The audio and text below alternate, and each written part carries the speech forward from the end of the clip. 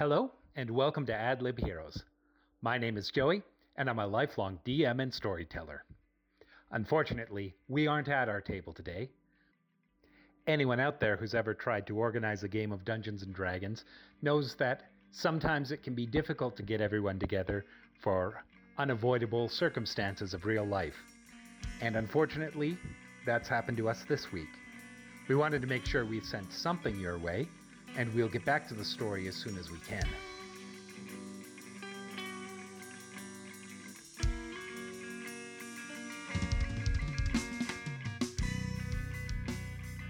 Because she's got the audio files, I'll let Bev tell you what happens. Bev? This week on AdLib Heroes, we will take you through our Session 0, back where it all began, where we created the world which we now adventure in. Cool. So, styles? Yeah, so the first thing we're going to kind of be doing today is practice known as a Session 0, where we talk about the game. So there are a couple different ways I run this. We're doing the one where we're going to talk about what you guys would like to see in a game, and I'm going to build the game around that. The other version, and we'll do a little piece of this, is if I came to you guys with pitches, so I want to play this game or this game or this game, because normally when I sit down with a group of people, I will offer them multiple games to decide which one they would like. But for this, we're going to kind of build the world together. So I'm going to be creating what we do out of your feedback when we get to actually playing. Mm-hmm. So kind of the first thing I would like to talk about is styles of games. So the first idea is, how big of an effect do we want to have on the world? So do we want to go high fantasy, which is epic heroes who are saving the world? You're going to leave your marks on history. People are going to know your name around the world. This, again, is something like Lord of the Rings, who by the end, everybody knows who Aragorn and Legolas are in Middle-earth. Or a Final Fantasy game where by the end of that game, you are dealing with all the kings of the world and all the queens of the world, and everyone's going to remember your name, and nobody needs a hero in that Final Fantasy world again because you solved it. Mm-hmm. So Sword and Sorcery is a grittier style where you probably won't change the world even if you do save it. The forces that control things won't fully bend to your will. And no matter what you do, you can only improve small corners or save the world in a hidden way. So this is something like The Witcher or Netflix Castlevania, where the impact you have won't necessarily change things forever. When I run games like this, I tend to get a little bit into noir. So think like after World War II detective stories, where you are good people doing good things, because I assume you guys want to be heroes. If we want to do a villain game, that's okay, but I've written all of this assuming you guys would prefer to be heroes. Mm-hmm. I'm a villain enough in my own life. Yeah. So. Need a break, really. Need a break. Mm-hmm. And I mean, every time TJ tries to play evil, he's just crying the whole time. Yeah, I can't do it. I punched the orphan. Bev's just like Yes. menacingly rubbing her hands in the corner. Finally. Do it. Fall. Die. Do it. Now eat some meat. So those are kind of the two polar opposites, and some of the other stuff in style that we'll talk about falls between them. So for example, dark fantasy is, do we want to include horror elements? I tend to be a fan of that, so I like putting in vampires, and when the undead show up, they're scary, and when demons show up, they're not just different from ogres, they are darker and more menacing, and they mean more because they are more intimately tied to evil. Mm-hmm. So the question becomes, do we want to include those dark fantasy elements? Do we want to start dipping into horror? Is that Sorry, are we going through each of these? And then we're I gonna- think we should maybe talk a little bit at this point. Like, do we Okay. want to go more high fantasy or sword and sorcery? And do we want to include dark fantasy in it? I like dark fantasy like spice. Mm-hmm. mhm. Like I like it sprinkled. I don't love it, say in a Cthulhu realm where it's so overpowering in the entire game. It's fun to play that when you're playing that, but playing an entire horror campaign is a little taxing. Mhm. Whereas playing a few horror sessions or involving like spice, like involving that, I really like the idea of like when the undead show up, when demons show up. That doesn't mean that they're always around, Mm-hmm. but including that, and like you said, just not making them just a bigger ogre is pretty great. Right. And that's definitely like playing your strengths too. Like I remember in one of the games that we were playing, like in the cave with the Wendigo, I remember like kind of like being on edge listening to the description. It was very cool. Yeah. But like they were saying, like, you know, if like sanity meters and stuff are going to be like a constant thing that we're dealing with the whole game, like it's We don't want to be playing Darkest Dungeon. yes. yeah, Yeah, and I I do think that on my own. It's fine. I think, and you probably already know this, we've all been at a table together before. I think the three of us as a cast are kind of goofy, and so it's interesting to watch stories where you see the spectrum. You've seen them be goofy and fun, and then you watch them in a scarier realm. I think that's a really interesting arc, but if you never get to see the bright side, it's really hard to appreciate that dark. So I'm for bringing it in, but again, in its pieces, which I know that's something you can do. So Yeah, it means that when we can time it right, we'll make sure that in October we're doing the scariest episodes. Cool. the darkest timeline. On that comment about like our characters, that mentioned that like, you know, like we're kind of goofballs. Like it's harder to imagine that people would actually be goofballs when like you're just living in hell, basically. You haven't watched enough Buffy. Yeah, I guess so. Correct. That said, I am leaning more towards sword and sorcery just because, like, on the whole Buffy tangent, one of my favorite like quotes from fantasy is the forces that control things will never let it get better down here. Well, all that we do matters then. Or all that matters is what we do then. Like, just keep fighting, keep working at it. You can make it better for that guy. Right. Like, and I really appreciate that style of game. And like you said, it's not that you can't save the world, but it's in like a secret way. You don't know people might not know who you are. Yeah, you won't necessarily become the next king of the kingdom. You become more the king's agent that he sends in, but then he disavows you when... Because again, if you think noir, right? The mayor of the city depends on the private detective until it's politically inconvenient. Yeah, or even like in the saving the world circumstance, I think of Final Fantasy Tactics, in that the main story that everyone knows is actually about a secondary character in the game. That's the history of how this peasant became a king. And your main character is off fighting all these crazy mystical fantasy battles and actually saves the world. But nobody knows about that, and he just vanished like 5 years ago. Like, I tend towards the brighter stories of the high fantasy, but I'm being swayed to being interested in the sword and sorcery because I think it will have some good challenges and some good dramatic pieces that go along with it, because it gives subtle power to the party, and when we do something big, or if we do something big, it's even bigger. So it's that same kind of like, when there's something scary, it's even scarier. When there's something big in a sword and sorcery, it's like, oh, you saved the world again. because it's the high fantasy, you're going to do it all the time. Well, and part of it comes down to in the sword, at least the way I run sword and sorcery. I'm sure there's other definitions out there, but it's not that nobody likes you. Like in the area you live in, the tavern owners love you. It's just when you want to go get an audience with a foreign king, they don't care who you are. You need to prove yourself again and again. Yeah, I'm okay with sword and sorcery with dark fantasy elements included. Yeah.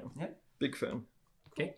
And another point on that, like just the examples that were brought up, if you look at, like you were saying, more of like the bright heroic, like that doesn't mean that that's absent from the game either, right? Like you look at stuff like Castlevania's Netflix, and there are bright moments, and there are very funny moments, and there are very lighthearted moments. So lighthearted episodes, even. It's just it puts in the effort to remind you what the world is like after you guys had fun for a couple days. So.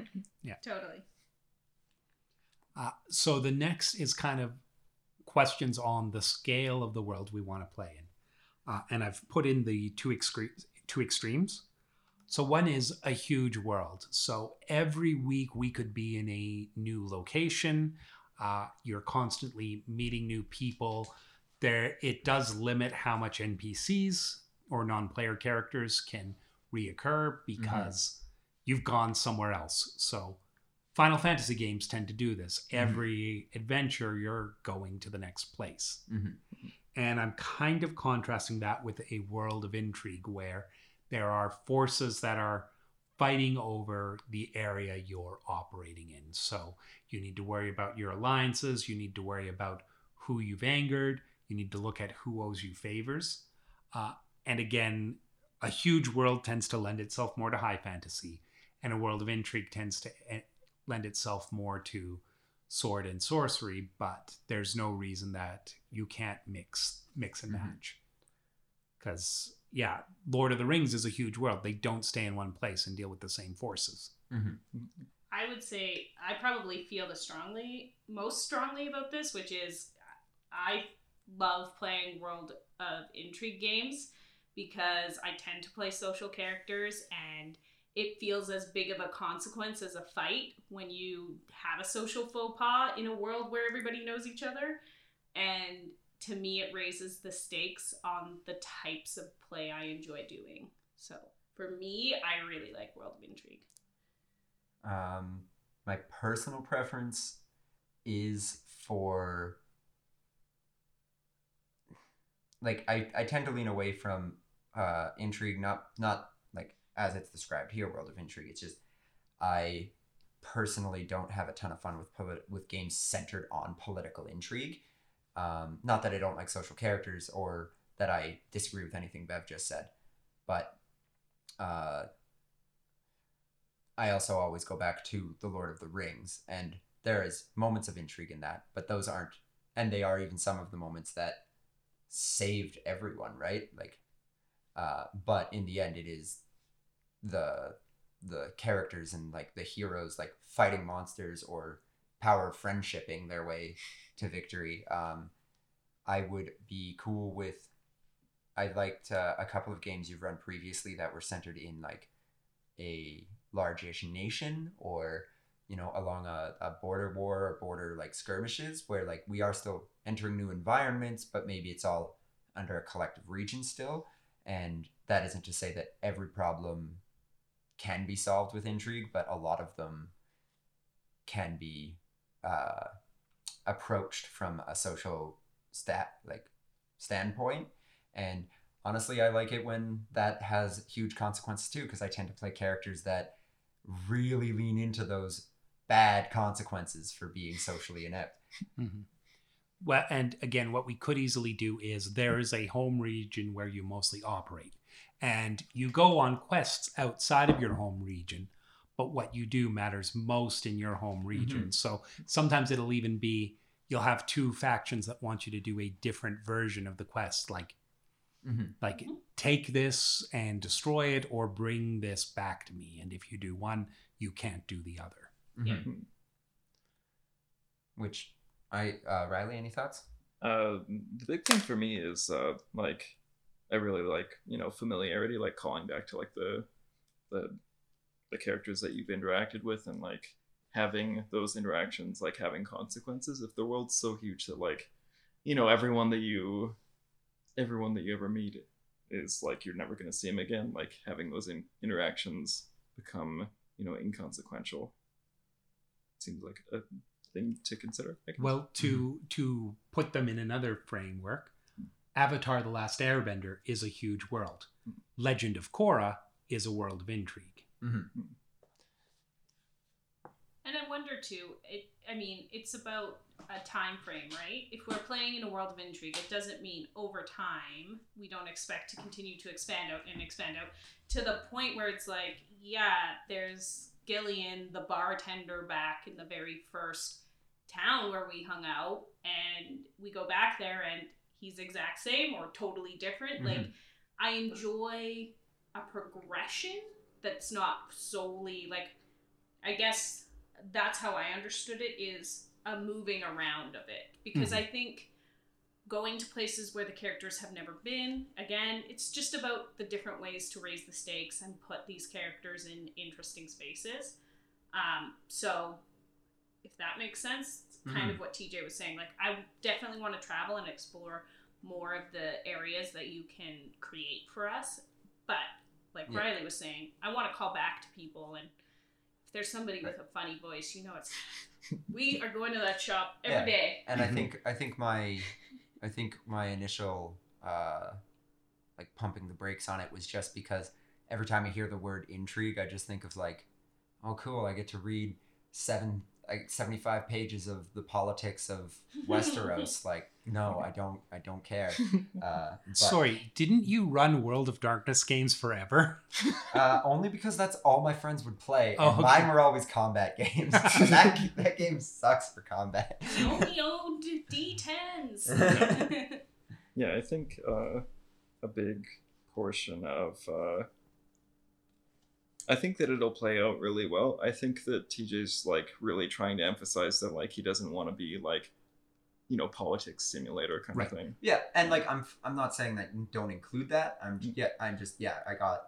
get scared of the word intrigue. But yeah, absolutely. I really like the idea of like the home region and being able to make those callbacks to like the places and people we visited, but then also getting the chance to explore, or having the option to just not do that. Like, even if it comes up, she's like, yeah, but there's more important stuff going on in our town, and that's what we are focused on. Well, and for the type of games that are more based on that deep politics, I don't like using Dungeons and Dragons because it models combat in an interesting way, but it doesn't model social interactions in an interesting way. Fair. Because the thing is, I can't beat Bev in a fight unless we're playing D&D. So, and you shouldn't have to be good at it. I can't cast a spell, but I like to play wizards. Right. You don't have to be good at the stuff you want to be in playing the game. Right. If we were playing a game that had kind of the level of politics that you're leaning away from, I would want to play a game with a robust social combat mechanism. And there are games out there, and the thing is, the same way that you would describe your hit, even if you're not able to pull it off in real life, I will let players who are less socially adept describe, this is what I want to get across. Because sometimes those people can't. And it's interesting to watch them, because I've seen people playing those type of games also learn as the group kind of brainstorms, okay, if this is what you're trying to get across and this is the person you want to deliver the message to, you would do this, this, and this. And we figure out the scene based on the dice rolls. Instead of the D&D, you say it and you make a single skill check to determine. Yeah. Right. So D&D is specifically, in my mind, staying away from those politics, because if we're going to play a game with politics, I want it to be multiple meaningful dice rolls. Right. And I think we all said something that I think plays into that, is the consequence idea. I think that's where we're all kind of leaning, is if I freak out and just start slashing a guy, that should affect me later than just hop in our airship Yeah. and head Yeah. so Hop far on my away. white chocobo. Yeah, And, nobody can catch me. Mhm. No. So something that is always important to me stylistically is the concept of verisimilitude, which is the world needs to be true to itself and internally consistent. So you should start to get a feeling of what to expect from the world. So especially if we're playing a sword and sorcery game that's a mix of huge world and world of intrigue, that tends to me to say this should be a more realistic world. Economies should work in a way that makes sense, that, if there is a castle, there needs to be enough of a village to support the castle. Right. However, we also have the option of doing a fairy tale world where the world is a strange and mysterious place. Kings can live in a castle where there's no country to support them. Just strange beings can appear in the middle of nowhere. There can be an inn that exists where there's no travelers because it's neat. Mm-hmm. There can be a tiny provincial French village and there's a huge castle in the woods. And the guy who spends all his time hunting doesn't know that there's a huge magical castle in the woods less than a day's walk from where he has spent his whole life. Mm-hmm. So we can look at doing fairy tale logic, which can be really interesting. And it means that, again, it's fairy tale logic. The king doesn't actually need to be the king of anything. And there can, again, be gritty stories like you've seen The Last Unicorn, right? Mm-hmm. It's a pretty gritty story, but it's pretty fairy tale logic. There's this king in a castle where there doesn't seem to be a kingdom. It's him and his son. Mm-hmm. And he's a king and that's a castle. There's just a traveling circus that it didn't seem like they were actually entertaining anyone. How has no one brought up the drunk skeleton? The best part of the whole movie The is best the part of that drunk movie is that Jeff Bridges plays the hot prince, and he sounds like a bored high surfer the whole time. So yeah, do we want a world that tends to make real world sense where towns are where rivers meet roads and kings need kingdoms to support? Or do we want it to be you come out of the woods and there's a town and nobody knows what everyone in this town does to get enough food and money to get by, but they live there because there's a town here? You're interested in the weirdness of fairy tale world, TJ, but you also don't want to deal with the weirdness of fairy tale world. No, so I really dig it, but I don't want to lose the idea that we were just talking about of like consequences in the world and like Right. things can happen, right? So And in a fairy tale world, it's not the local sheriff you piss off, it is a nearby ogre king. yeah. So It might not fit the world we've been describing so far. I'm on the fence. I think that making a gritty fairy tale traveling the region, but like it's hard to it's hard to have that kind of like factions and like real Have you read the comic book Fables? Right. Yeah. That's fair. I think something along that line would be really funny. I think it could also be that we make the Feywild accessible. Yeah, So- it could just be in parts of the world. Exactly. This stuff. When you go through a stone circle and you're in the Feywild, now fairy tale rules apply, but you guys know that existing in the world. Oh crap, the sky is purple. Yeah, and some people just live here. Yeah. Yeah, making that like an entirely different plane of existence. That's Mhm. Yeah, that would pretty be really neat. I have Yeah. seen a unicorn. Mhm. And As a- I'm not a liar. Mhm. As Well, excited and I like the idea that there's especially humans, half-elves, and my favorite D&D elven race is Eladrin as written in the Dungeon Master's Guide. Right. So not the later version they came out with where their emotional mood changes what season they're in. Eladrin and the Dungeon Master's Guide are always in the same season, and they're just a little bit more weird magic than Yeah. the High Elves. A little more Fey touched. yeah, as much as as much as I would enjoy a consistent Adventure Time noir, might get a little. I mean, it could still get a little like that in the Feywild. Like, That's true. the Fey are fickle. That's the whole. Yeah. Like, Well, and it fits the verisimilitude if we're saying, like, when the sky turns purple, it's fairy tale rules now. Did you slip through a stone circle? No, I didn't think so. There was those rocks around the road. Fuck! So the next style question is moral ambiguity. Do we want to worry about basically the random monsters you come across if it's a problem to kill them? So are they like zombies and robots where if you see a goblin, goblins are dedicated to evil? If you see an orc, orcs are dedicated to evil and you don't have to question if it's a problem to hurt them? Or do we want there always to be? So it's not that you won't see evil forces, it's that you can't judge a monster from evil on sight. I really like the moral ambiguity. Like, even if it's just, the majority of hobgoblins all worship the god of tyranny and strength. So, I'm not really on board with that, guys. But that doesn't mean that they're all bastard-coded bastards with bastard filling. Like, Yeah, I like it too, because the idea would be, for example, you go into a town and they say, oh, there's this hobgoblin, he's been stealing people and killing them and taking them out to his hut. And you go out to his hut, and I think in a lot of games, you just kill him. As soon as you get there, you create an ambush and you kill him. If that was a human that was accused of being a witch or a serial killer, you as a party would probably go investigate, figure out if it's true, and then decide that you were gonna... No, not TJ. But I think... That's a witch. I think it's fun to...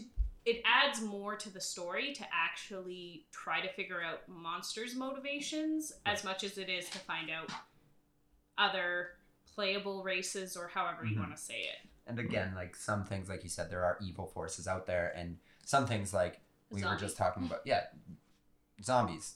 We were just talking about how demons are this, like, embodiment of evil and destruction and all that. It's like, well, I'm not gonna try to reason with it, like, unless I'm way weaker than it. I'm just gonna try to live. Run the fuck away. What if it can fly? Run down. Didn't you get a burrow speed? Isn't that... Yeah, exactly. Not everyone's playing a worm, TJ. Putting that moral ambiguity in does lead to a problem that D&D has started to recognize about racism and coding. So there are problems with, for example, the coding of orcs because they are savage and violent, and a bunch of the aspects that have been traditionally coded to orcs have also been traditionally encoded to disenfranchised people in the real world. And it doesn't help that so much of our fantasy comes out of colonial England. So, right. I mean, I can go on and on about the racism of Tolkien. Yes. So that does lead to things that we might have to be more careful and more aware of. And again, this is part of the thing in D&D is there are evil gods. And one of the ways I tend to use as a shorthand for these traditionally evil races is they are absolutely dedicated to their gods who are evil gods, which again is not the same as a real world religion, because in the real world there is no such thing as an evil religion. Every religion believes it's doing the best for its followers. So it becomes difficult, and the question is, like, do we want to recognize that irredeemably evil orcs and irredeemably evil goblins are zealots to forces that are fundamentally and can truly be defined as evil? Could I submit that you include some of the other coded? So if there's a bunch of goblins who are zealots to this, is there also a human Right. hanging out with them? Intermingled goblins and halflings that are all worshipping this, or Because then it's a little bit, as well as, and this is a question, do goblins live, and is there goblin monks and clerics to the good gods, right? And maybe that's some of what, I mean, it's not a perfect fix because it's not a perfect system in which we're working, but then the idea comes along that there are evil people, whether they're born into evil or they find evil along the road. It's not based on something subliminally put into the system that then we have to rectify. Right. Well, and in one of the games I've been running recently, which is a world I'll probably pitch to you guys based on the choices you've made so far, orcs are specifically cultists of Grummish. There are no naturally born orcs in the world. The orcs that remain are half-orcs, which are the ancestors of the people who rejected Grummish and his evil, and they are, amongst the world, one of the least likely to be religious groups. When they are religious, they expect it to be very transactional. So they will make a sacrifice to their god in exchange for this, and if the god doesn't deliver, they never sacrifice to that god again. They end up being, so I've got them coded as chaotic good. These half-orcs live in basically Greek city-states. Okay. Anyone who is an orc, that is a standard orc, is a cultist. They can have originally been any, I tend to say species instead of race in D&D. They can have started as any species, but they undergo rituals of devotion that turn them into orcs. Okay. Oh, that's cool. Interesting. Yeah, big fan. Mm-hmm. And they start to, whatever dark power kind of turns them into that, fades away with generations if they're not following and sacrificing. And Exactly. So you tend not to be born an orc. It's the same way that tieflings don't necessarily make the deal with the devils. correct.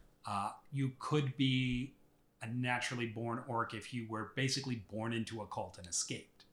However, you would more likely be a half-orc, someone who has forsaken Grumsh. That's a really neat idea. Yeah. Mm-hmm. I really dig that. Mm-hmm. So And especially like with the different origin for orcs, or for what the evil races are. It's not just hey, you're born and your brain makes you want to kill things. Like, oh, what? Whereas goblins, I really like to make them mostly fae. So they are weird things born out of the fae. Like maybe a hag plants a bunch of goblin seeds in the garden. That's really funny because the game I was running for these guys, the goblins are they just like sprung out of the Feywild one day and like they're here. Are they evil? I don't know. They like to drink and fight. Like they're weird. They're chaotic. not necessarily evil, but probably degenerates. Yeah. Aren't we all? So we want morally ambiguous enemies. It is always worth finding out why they're doing what they're doing. Yeah, Mhm. almost always. Well, or it says something about your party if they don't do Yeah. that, and they could do something with a consequence by not doing it. Yeah. Mhm. Cool. So the next section I want to talk about is how common is magic. So do we want to play where magic is common? In most towns, there's someone who can cast some magic. Commoners may be familiar with some low-level spells. When you tell someone that there is a villain that disguises themselves with magic, it's not something people question because they live around magic. So the priest at the local town temple can probably cast maybe second or third level spells. And Right. lots of villages have a wizard that lives in them, even if they're only a first level wizard. Mm-hmm. I would say that this is probably the D&D standard. Mm-hmm. Or magic is uncommon. People know magic exists, but even a first level caster is a rare and terrifying thing. Casters are treated with caution at best and fear at worst. People are not familiar with what's possible with magic. So when they hear magic's involved, their imaginations can run wild. They think anything is possible as soon as magic's on the table. We could also go with magic is unknown. It is so rare and hidden that most people have never seen it. There are people who do not even believe it exists. Potions would not be available in shops. Powerful clerics might cast third level spells, and people will often act in fear or disbelief when confronting magic. In a lot of ways, I feel like this is where Lord of the Rings is. Because people question if Gandalf can do magic, and he is one of the premier wizards in the world. And if you really look at the spells he casts in The Hobbit and The Lord of the Ring, he might be like a second level wizard. Yeah. He casts light. Yeah, and it's especially in The Lord of the Rings, right? Like the elves all believe it because they still have minor magicians among them, Right. But like no one nearly as powerful as Mithrandir. No one nearly as powerful as one of the 5 wizards, right? Like, hobbits don't believe in it. No one in Bree believes in it. The people of Gondor know something's up. When Gandalf shows up in Rohirrim, they're like, "You're just a liar and a portent." Conjurer of cheap tricks. Yeah. Or we could go completely the other way, where magic is mundane. It's so common people use it for minor uses. Magic lights brighten city at night. There's common teleportation circles for people who can afford it. Temples will allow you to store diamonds as insurance in case you die. So my life insurance policy is literally a way to resurrect me. yeah. So again, I would say that there are lots of Final Fantasy worlds that end up like this.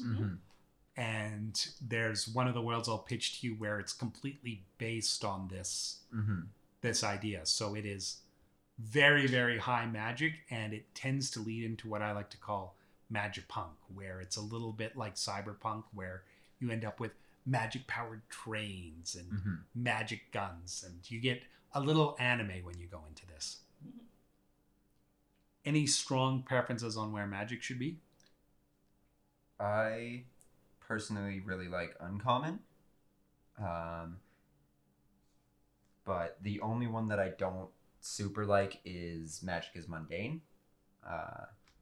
I really appreciate it still being like at least kind of weird, like, or probably because like the base concept of wizards in D&D and like Lord of the Rings to me is like, yeah, they're just weird, mysterious people, and in D&D they've spent their whole lives researching, and then when you get into magic is mundane, it's like, yeah, that's like some prep school stuff, like we just rich people just send their kids off to magic wizard school, and no one looks after them. They teach them to unlock doors in the first grade and give them an invisibility cloak when they're not 10. A good plan. I agree. Like, I numbered these, and my number 1 was magic is uncommon. I think it gives players a bit of feel of specialness, but also, like you said, there can be some problems. Like, oh no, that just looked like the king, and like everybody else is like, no, that was the king. And it's like, you might know that there's such a thing as disguised self, but they wouldn't know. And so the other thing it leads you to, though, is when you need magical services, it's more difficult to get them. So yes, more difficult, not impossible. But it means that if you need someone to cast a resurrection spell, it is not the local temple. It is a quest to the important temple. To the grand cathedral in the capital. Yeah. So magic is uncommon was my number 1 choice before, and then you added it's not included in the document, but you added that because people don't really understand it, they'll assume that because someone knows magic that like they can do anything, like they really have no idea what they're capable of. I super dig that. Yeah. And like, as someone who's probably going to be playing a marshal, like just assuming that if we have a caster they can just do like just ridiculous things will be really fun to act out. That's very Black Company. Yeah. Like, the narrator knows magic exists but doesn't understand it at all, so every time one of his like buddies who's a wizard does something, he just kind of describes what he sees. It's like, I don't know what that spell is called. What are you talking about? Spells have names. Yeah, what? No. I've been reading Black Company, and that is exactly like the point that I go to when I'm trying to sell people on. It's like, yeah, they don't they don't tell you the spell. You're reading along, and all of a sudden you're like, wait, what? Did I like miss a page? Yeah. And then at the end of it, you realize, oh, it was a spell. Yeah, It's they super explain, cool. oh yeah, my buddy cast the spell. Yeah. What? So you all definitely want magic as uncommon. So Apparently. And we will accept the consequences. So later, when we're mad that we can't find a healing potion, you can just go back to this moment Mhm. and replay our voices all Yeah. saying uncommon. Mhm. So- oh, go ahead. I would also be interested in playing the Magic of Science, whatever you call it, the magic punk. Mundane. Oh, Yeah. the No, other magic two, punk. We didn't Yeah. get to science or mystery yet. those are the Oh, next. sorry. Those are Yes. those are varying scales on a different. So the next question is about how reliable magic is. So is magic a science where spells are formulas that always work as intended? If you do the formula wrong, nothing happens. People with the right knowledge can easily recognize what spell you're casting because it is a formula. So you cast it this way and this is what happens. The causation and formulas are very predictable. One of the things I describe this as is something like Full Metal Alchemist, Right. where you may not know everything about the magic, but when a alchemist sees something in that show, I've only seen the shows, Mhm. they understand, oh, you did this, this, and this. Right. Or do we want to go where magic is a mystery? So it's not a predictable force. You can do everything exactly the same and get a different result. Different casters have fundamentally different ways to cast spells. So, for example, if you're looking at a low-level spell like Mage Armor, you might have someone who casts it, and I'm pulling this from Mage the Ascension because I really like the way they did Mage Armor. So you might have someone who casts it, and it means they're incredibly lucky. They sway exactly when they need to sway, and that's how their Mage Armor works. Where someone else has a glowing suit of armor around them, and someone else has a force field of entropy that slows down every force coming at them so it doesn't hurt them. So you don't know what spell you're looking at that's keeping that specific wizard from getting hurt. I really like, and I know I keep saying like a blend, but the idea that dedicated casters who had to like go to a school or do research or learn it X way have kind of do all cast it kind of the same way. And that doesn't have to mean that all wizards do it the exact same way, but like all wizards who, you know, went to this transmutation school, all clerics of this deity, kind of, it is a science to them. And People from Hogwarts understand how other Hogwarts casters do it, but they may not recognize the exact same spell from Beauxbaton. and like they might be able to figure it out given, you know, maybe a couple of rounds or whatever of like, oh, it's just a similar thing to like Yeah. what I do this. Whereas classes Okay, Druid. like sorcerers and druids, that it's more about like their connection to either their bloodline or nature. It's just like, I don't know, I do stuff. Like, Well, the way I've always read the way that sorcerers now get meta magic, because I first saw meta magic in 3rd edition where it belonged to wizards. Mhm. But the way sorcerers do it is they're kind of making up the spell. So they've got the meta magic twin spell so that, oh, that's a spell you can only cast on yourself. And the sorcerer's like, I cast it on my friends all the time. yeah, yeah, stuff like that. I really, really dig the idea of sorcerers like not knowing, caring, or like not knowing or caring about the rules, and wizards barely being able to figure them out. But like, can I study you? Do you know how rude that is? Like, So I was running a game where one of the central places in it was a magic school for wizards. Right. And one of the characters was an Eldritch Knight, and one of the characters was an Arcane Trickster, so they both studied at the school. Right. And one of the characters was a sorcerer.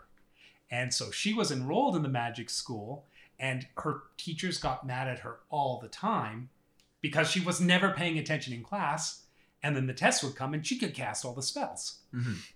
So it was, again, she never learned the science of it, but she could get the results. Mhm. And I really, really, yeah, like you were just describing the meta magic, like it's just them kind of breaking it and like doing whatever they feel like, which is enough of that flavor for me to like really enjoy. Mhm. I think that the biggest thing for me is that just being the flavor for like Right. especially a sorcerer. I know that bards also cast with charisma, but they specifically go to colleges. So Yeah. Yeah, they are still studied. I think so. What I'm hearing, and you can tell me if I'm wrong in what I'm hearing from you, TJ, is like if we want to get down to brass tacks, if you're a wizard, you would like to be able to roll a knowledge arcana check when someone's casting to know what they're casting, unless they're someone weird and yeah, wonky. and it might be a little harder if they're from a different school or they do things slightly differently, or a different nation maybe has different magical traditions. Or I'm super okay with just magic is science, but also there's a couple of these little flavor points. See, and the way that I kind of like to do it within the framework you're describing is certain traditions, it is very much a science. They have figured out how to make things work. Their understanding may not actually be completely true, but they can get the results they want. Some of it might be placebo effect, Mhm. but it can also mean that someone trying to cast a spell can create weird magic effects, and it doesn't have to be like a mad scientist in a lab has a problem. It's a kid finds a spell book and reads too many words and releases something bad. Yeah, I mean, I bet I'm also interested in what you guys think of that. I feel like I hogged that whole dialogue. No, I mean, I think you have a lot of interest in casters, and potentially Riley and I aren't as often casters, so I think it's important that your input is in there. I personally, if I'm thinking game mechanics, I really love the flavor of it. I love the idea that someone watching it from a more mundane area will look at it and not see the same spell. It also helps, I think, reinforce that magic is uncommon in the sense that it's people have seen maybe the same thing 17 times, but they've seen it so different they have no idea that it is all mage armor. You know, they're like, oh, that person cast ice wall. It's like, no, it's just someone with the element flavor of ice, so their mage armor looks like that. My question would be, if we're going to do some sort of blend that allows for some of the mechanics to still work, is a critical fail on a spell likely to cause something random and different to happen? I think for an accomplished wizard, it doesn't make sense unless maybe it is a very high level spell. So maybe if they're casting with their top slots. Right. Also, mechanically speaking, there is very rarely the chance to critically fail on the spell itself. Like, you don't roll to successfully cast. Like, they'll roll to resist, or you roll to hit them with it. Like, Right. and at that point, you've already successfully cast the spell. Right. But we could have, there's some kind of backlash if someone saving rolls a natural 20. Yeah, that would be neat. Mhm.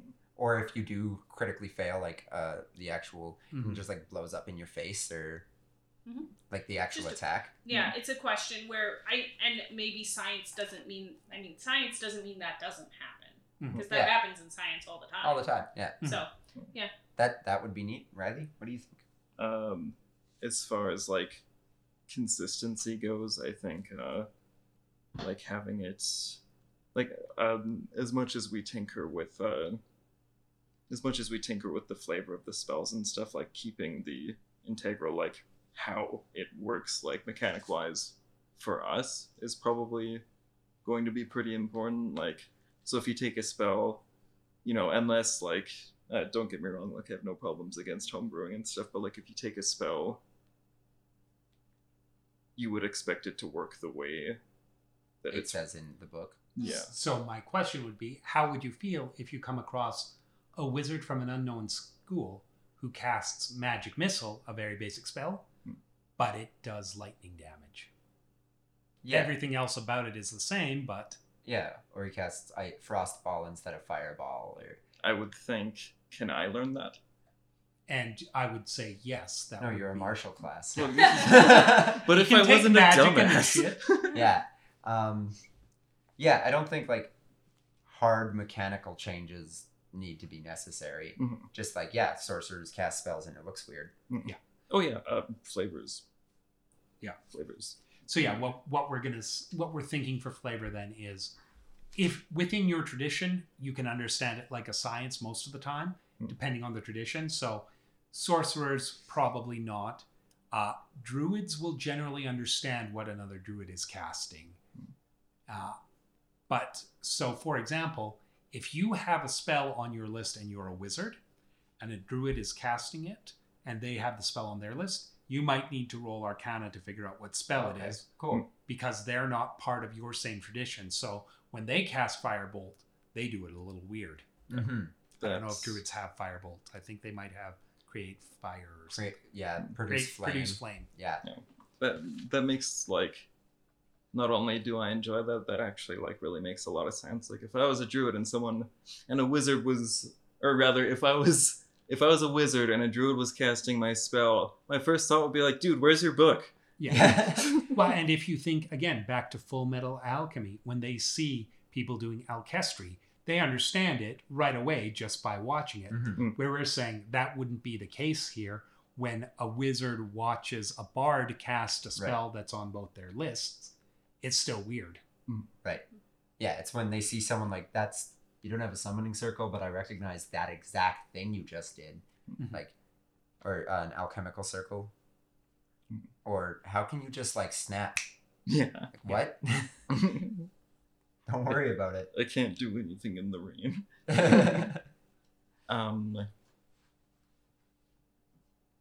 Yeah, no, I like, that's a good point. Like, going into super, like, mechanical changes and, like, really deep homebrewing is probably only going to get a few more people lost. But that said, I'm super cool with, like, just, this guy's magic missile does piercing damage for some reason, and I probably can't ever figure that out unless I go to his country and go to his school. But the rest of the rules, shield will still stop it. Sure. Mhm. Yeah. Cool. Super dig that. So the next question I want to talk about is economy. I believe that D&D 5th edition has a very broken economy system. By the time you're a level 5 adventurer, you have a hoard of gold and nothing left to spend it on. The best equipment in the book is like 1,000 or 1,500 gold, which again, you will easily have by that level. You are so rich you never need to work again after level 3. And D&D used to solve this problem by the fact that you would then build a castle and recruit followers in 1st and 2nd edition, or in 3rd edition you needed to spend that money on magic items, which are no longer for sale in the same way, and we'll talk a bit more about it. But don't scale anywhere near as high, and, like, the cost doesn't scale up as exponentially like it did in 3rd edition. So if you are an adventurer, you will end up to being pretty insanely rich.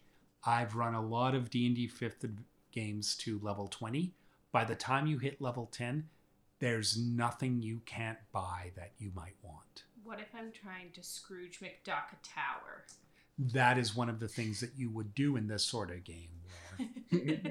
Great. But yeah, you would be able to, you can fill a money bin as a D&D standard adventurer, especially because we will probably play through several levels. Yeah. The other version I have that I've been experimenting a little bit is the idea of grittier money. So we throw out a lot of what is written in the Dungeon Master's Guide about how much treasure to award you. We consider that 1 copper piece has the buying power of $1. So when you go to a bar to buy a beer, it's 4 copper, because $4 buys you a beer in a bar where we live. I think. I haven't been to a bar in a long time. 20 years. Yeah, I'm old and there was this pandemic. So you still make a lot of money as an adventurer because it is a dangerous occupation. You will probably end up with top of the line equipment still, but you are unlikely to be set for life on a hoard of gold. So I think of it again, going back to, I like noir in D&D. So you are private detectives or mercenaries where, you know, you might live off your money for a year and then you need to go do another job. Mm-hmm. I'm a grittier money fan. I love grabbing the lowest common denominators and making a ramshackle. It's like, we've got a barrel, 2 poles, And so we found these wheels on a broken cart. This is our new wheelbarrow. Like, I really like the concept of Grittier Money, and I would be excited to see how you are making it work. That said, part of like why I love D&D is like, hey, fucking cool, I get new loot, that's a magic sword, stuff like that. But getting it a little slower also seems great. Well, and a lot of it comes from, in a Grittier Money game, I still need to equip your enemies. Right. So a lot of times your gear, and again, I think this fits that kind of mid-century spy noir feel. You take what your enemies have and use it for yourself. Mm-hmm. Oh, that guy had a +1 sword. Yeah, a +1 sword? Oh boy. well, and if someone has a weird weapon, it's like, who has, it's a good weapon. It's not the weapon I was regularly using, but I'm proficient, so now I use a hammer. Like, yeah. I dig that. So the next question that comes up is the magic item economy. So if you have magic items you don't want to use anymore, or if you're looking to buy magic items, how do you get them? So are there magic item shops? They are part of the economy. People open stores to sell magic weapons that they have collected or made. There are potions on the shelf. You go to Diagon Alley and look in all the stores. Or if you've watched Critical Role, the first campaign, there's Gilmore's Glorious Goods, where there's a magic shop they can go in and look through what's on the shelves. Or is magic items more of an artisan craft? So they generally need to be commissioned and they tend to be expensive. People don't have magic items waiting on their shop shelves. Instead, you order a specific item you want, and months later, the artisan takes the rest of the payment, because you made a down payment, and sells you the item. The secondary market is small for magic items. Those who can afford them in the first place will generally commission them to their specifications from scratch. Or do we want to go all the way to magic items as art? When you're buying and selling magic items, you need to spend your time finding a buyer. Those who can afford to buy your magic items may not want what you have. Those who have what you want may be difficult to find or not willing to part with the items. So again, it becomes like buying expensive paintings. This is actually the way that it is written in the D&D books these days, but almost nobody plays like that because there's magic shops. Yeah, people very quickly, and I've had people say, we want to do it in the way it's written, where you need to find a buyer. But then as soon as they have to go find their first buyer and they don't make the roll, they're like, can there please be magic item shops now? I think the world we've been talking about, with magic being relatively unknown, doesn't make a lot of sense for there to be just shops hanging around. So then artisans would mean, like, you might know that there is an artificer or a wizard, and you go to their tower and you tell them you'd like this. And and you might be able to sell your +1 sword to them, but it won't be as much as it, quote unquote, should be rules as written, because they go, I can reuse this. Then again, it's going to be Pawn Stars. The best I can give you is 40 gold. But then again, one doesn't necessarily preclude the other. Like, one doesn't, those things don't have to be mutually exclusive. You might still be able to find someone who treasures magic weapons. Right? And like, well, it's really expensive for me to go get another one forged, but if you have it, I'll buy it. Well, and the way I would say it is, this is a scale. If there's magic item shops, there's also artisans and an art world. Right. If there's no magic item shops, there can still be the artisans and there can still be the art world, but you can't have the art and the shops. Right. You can't skip that middle. Right. So it's how do you get your magic what's items? The max? Yeah, what's your max? I like them as artisans, but again, kind of what we're talking about, it's a bit of a rarity. It's not like every town is going to have a retired wizard who wants to enchant things, right? But like a big city might have someone who's capable of making masterwork items, and then someone willing to enchant it. There's also one of the things pushing me towards artisan is what we were talking about earlier, with like kind of having a home region or a home city that we having like, if we find like a major city that has this artisan that we know and trust, being able to go back and pick up our previous orders works fairly well in the not huge world where we're never going back to the same place twice. Right. I think it also kind of makes sense with us doing like, what was it? How do we phrase it? Hold on. With magic being uncommon, is like I feel like it'd be harder to buy and easier to sell, because like, you know, if magic's uncommon, then, you know, like if you find someone, or if you have a magic item, it's uncommon, people will want it, assuming that they have the money, and they'll also probably be poorer because of them not being able to buy and sell in magic wares. With magic being uncommon, if there were shops, I would assume they are in capital cities where the wealthy gather. Yeah. Mm-hmm. And like finding the small number of like adventuring guilds where they're leaders and like they might have a magic weapon. Whereas if we're looking artisans, the thing I keep picturing is from The Princess Bride, Inigo Montoya's father. You go, you find this guy, you say, "This is the sword I want." Yeah. Mm-hmm. And then instead of paying him, you stab him in front of his son with all 6 fingers. Artisans, I'm just imagining like the magic item artisans, like we keep going back to Lord of the Rings for obvious reasons. Anduil,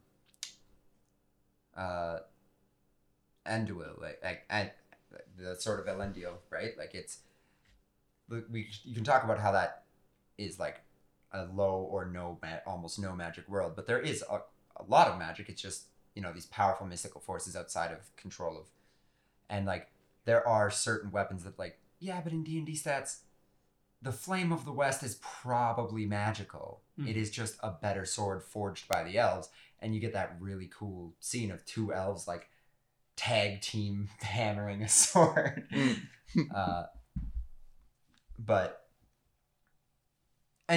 Like Riley was saying, like the central city, like larger complexes where there's far more likelihood of there being an artisan there, but that still isn't a guarantee. Or even in a world where magic is uncommon, it might be the artisan needs to be working at a specific, you know, at the border of the Feywild. You have to go to the wizard's tower in the middle of nowhere because he can't make magic items unless he's... Yeah. And I think too, part of it is for some people, when they're like, well, I have this +1 shield and I spent 2,000 gold on it. I expect to get 2,000 gold. Or 1,000 gold back. Or 1,000 gold back. I think for us, I guess for myself, I'll speak for myself. I'm fine with it being like, no, nobody wants your thing. Yeah. Or people want it, but they've got 15 gold. Yeah. And it's like, cool, I actually really like you and I don't want you to be hurt. So yeah, I'll take your 15 gold and every time I come in here, I get a free beer. Okay, bye. Yeah. or yeah, just like you were saying, people complaining about, can there just be a magic shop?